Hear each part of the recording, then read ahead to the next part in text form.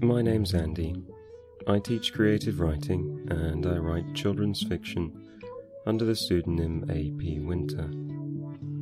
This week, as always, we're going to be looking at some simple questions on writing and seeing where they take us. The first question for this week is, how do we tell better stories? Let's start, appropriately enough, by telling a story. During a long shift at a bookshop, a customer asked me if we had a title called Escher's York.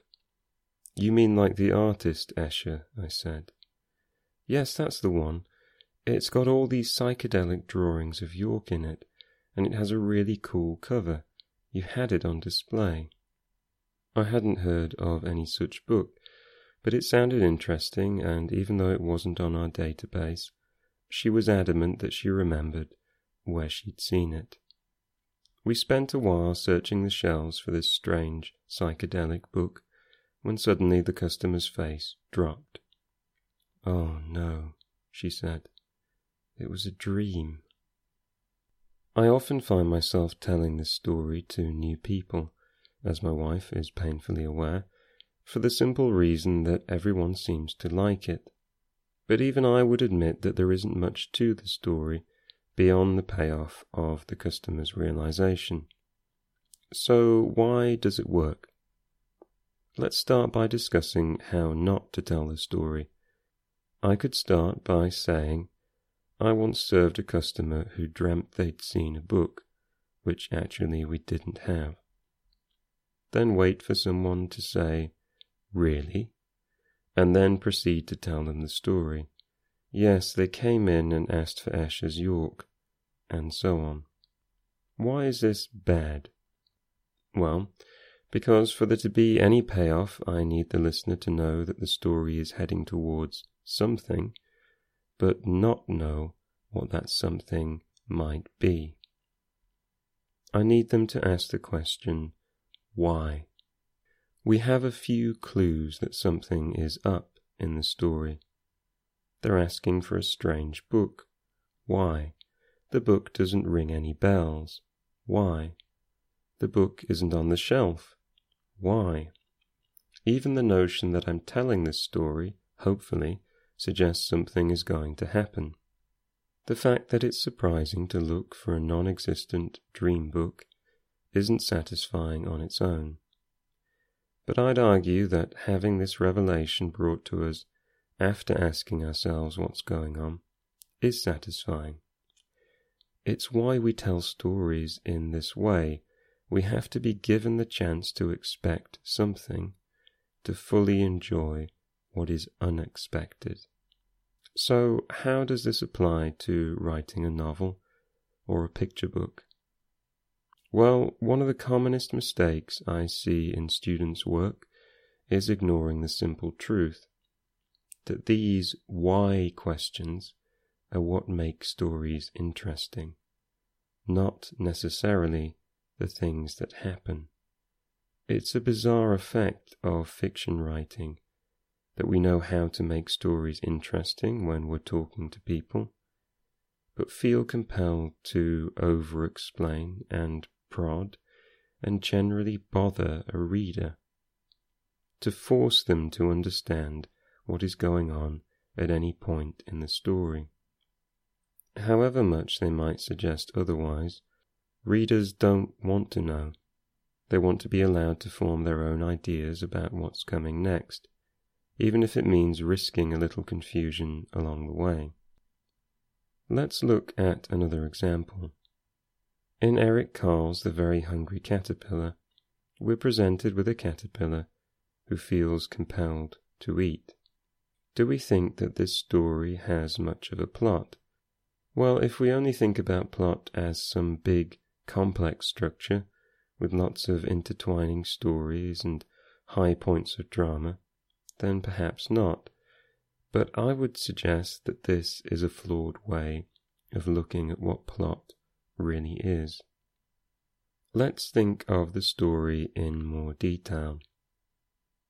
On each page, this caterpillar eats more and more, and gets bigger and bigger. And while we might be able to make some educated guesses about its motivations, we don't know exactly why. As the orgy of victuals continues, it seems as if things are getting dangerously out of hand. Surely the caterpillar is eating too much. There have to be consequences. Then, to deepen the mystery, just when things have gone as far as possible, the caterpillar disappears into a chrysalis. Is this a good thing? Is it a cosmic punishment for greed? At this point, we're ready to tear the book apart in anticipation. Why? Why has the caterpillar gone into a chrysalis? Well, now it's time for the payoff. Here is the caterpillar you knew turned into a butterfly. Our questions are answered, and the result is, I'm sure you'll agree, pleasantly surprising. It might seem like a flippant example, but if you gave this story a prologue in which you say, caterpillars regularly turn into butterflies, and then proceeded to add things like, the energy from this food will help me with my metamorphosis, thought the caterpillar, on subsequent pages, or even had the caterpillar stare longingly at a butterfly passing overhead, we've tipped our hand too much. It's not interesting to know what's going to happen before we get there. Well, what about foreshadowing? It's a good question, but if you're thinking clearly about these examples, you'll see that they're full of clues that something is up. They're just not going to take pains to tell us what that might be, which is what good foreshadowing should try to achieve. In fact, foreshadowing isn't really separate to this idea of plot. It's just something that happens naturally if you're paying attention to the idea of creating why questions. Ronald Tobias has written an excellent book called 20 Master Plots, which explores this in more detail. So if you find these ideas interesting, it's definitely worth checking out.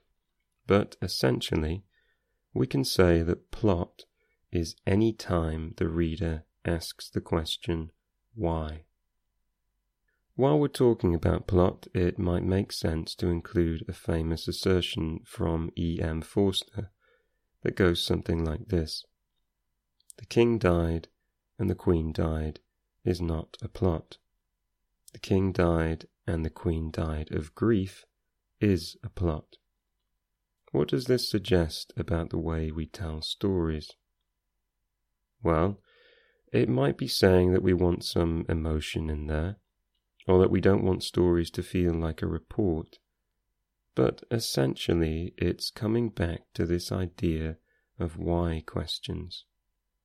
Why questions are about causation. Why did this person do this thing? Why is this castle haunted? We like to be encouraged to wonder about the things that led to an event, and to be given some time to ponder on it before we are given more context. In talking about these things, we're building a sense of something which can be a bit daunting to accept.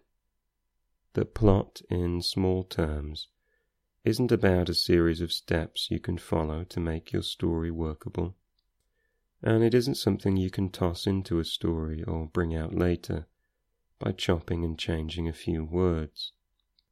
It's in the DNA of the scenes themselves. They have to set up these questions, and you have to give little payoffs on those questions as the story moves along.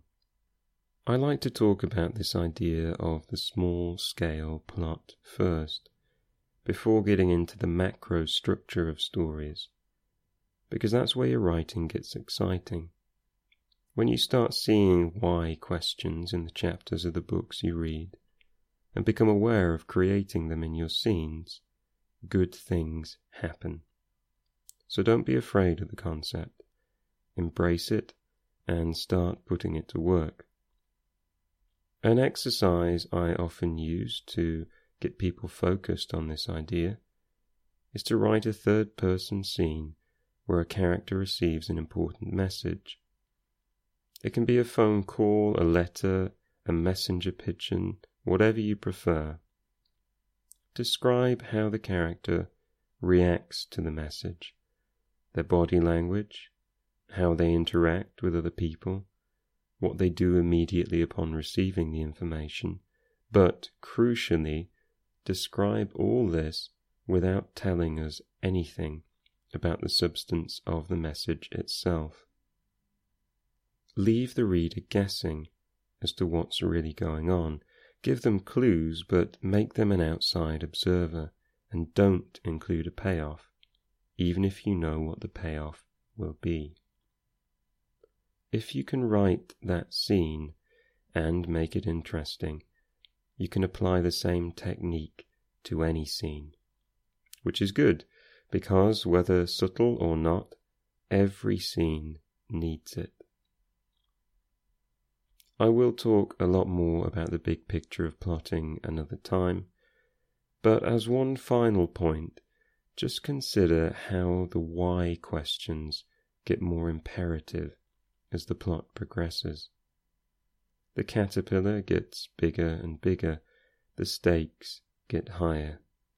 The mystery which sustains the first part of our story starts to demand some answers. There is an instinctive structure to stories which demands that the consequences and the questions get bigger. My second question for this week is, can you make money as a writer? I'm already regretting choosing this as a topic because it's a bit more personal and a bit less theoretical than talking about the hungry caterpillar, and because I don't often hear other authors talking about it, but I suppose that's why it's useful to share. When I was 10 years old, a boy asked me to write a Valentine's card for his girlfriend. Apparently he felt it was too challenging. I was a nice kid, so I agreed, but I also wasn't stupid, so I asked him to give me some of his pocket money and pogs. If you're too young to know what pogs are, they're a currency made of cardboard which cleverly converts real money into something useless for children. Anyway, I got my pogs, he got the card, and his girlfriend was happy. Later that day, some other guys asked me to write messages for girls they liked. I thought this was great. More money, more pogs. This is the point at school events when, as teachers are wondering where this unfortunate story is going, I ask the children whether this seems like a good way to make money. Usually the response is emphatically yes, with perhaps one or two children shaking their heads. Why do you think it's a bad idea, I ask? Because they'll find out you're the one writing them all, and they'll be angry with you. Well, they're not wrong. It might have been a bad choice, but I don't think the instinct to get paid for my efforts was entirely unreasonable. The truth is, as I think this story shows, I've always approached writing as a way to make money. I love writing, I would do it as a hobby, but I don't see why it's so shameful to say you want to be rewarded for it. There is a lot of snobbery around writing for money, often perpetuated by writers. As an undergrad, despite not having any experience in publishing, I would have scoffed at the idea of ghostwriting, or even writing in a genre which I didn't regard as literary enough. Writers in higher education spend a lot of time making fun of the line-by-line embarrassments of popular fiction, while most of them, secretly, would have no idea what to do if presented with the task of actually writing a novel, at least in a way which doesn't make readers feel sick with boredom. Luckily, I had a strange parallel apprenticeship taking place while studying at university. I started to pay my bills by writing online articles for marketing companies. Back then, if you were prolific enough, you could make a reasonable living from it. Sometimes this meant writing 10,000 words a day about holiday destinations I'd never been to, or writing how-to guides around issues which the companies paying me didn't seem confident in explaining, or worst of all, writing those clickbait articles in the tone of 10 things your girlfriend isn't telling you about sharks. It wasn't great writing. I'm afraid my work still poisons the well of holiday articles to this day, and that the phrase vibrant nightlife has lost all meaning to me. But that simple mechanism of writing in order to live was useful. It gave me the discipline to write all day, and it made me open to taking on other work, including ghostwriting, writing children's textbooks, and helping with film and TV pitches. Each of these areas might not have been the literary fiction I was so enthralled by as a student, but it taught me things about the craft, things I would never have learnt if I'd sat staring at the wall, thinking of how pure and great my writing would be one day. It kept a roof over my head, and, crucially, it made me comfortable having a go at writing children's fiction, which ended up being the thing that paid off for me and ultimately showed me the kind of writing I most enjoy. One of the few bits of biology A-level I remember clearly is the idea that when some insects don't know what to do, they move faster and turn more frequently, because even without a plan, this has more potential to lead them somewhere good. I think the same is true when it comes to throwing yourself into writing. Try new stuff all the time, and try it seriously. Put the hours in, work hard, edit, improve. Go where the money takes you if it means you get the chance to work on your craft, and do your best in all your endeavours, not just the ones you think have been handed to you directly by the muses. As Ralph Waldo Emerson put it, a man is relieved and gay when he has put his heart into his work and done his best. But what he has said or done otherwise shall give him no peace. It is a deliverance which does not deliver. In the attempt, his genius deserts him, no muse befriends, no invention, no hope. It might not mean anything to you, but if you write a load of trash with the best of intentions and keep trying and keep getting better, I have a lot more respect for you than for someone who is eager to criticize others' writing while never having dared to attempt it themselves. In the insect analogy, being a snob just means sitting still. Where does all this talk of work leave me today? Well, I don't make a living exclusively from my books. I teach and consult and do any honest job which interests me, and I think it's still doing me good in the same way as all those other jobs did back when I was a student. But this doesn't mean you shouldn't try or expect to make money from your writing. Don't let people who are already wealthy or can afford to be complacent about their futures take up all the spaces. It's about figuring out a way of making writing pay for you. Just maybe don't do it by writing other people's Valentine's messages. That's it for this time. All elements of this podcast were created by me, A.P. Winter. If you found it useful, please say nice things about it wherever you find it.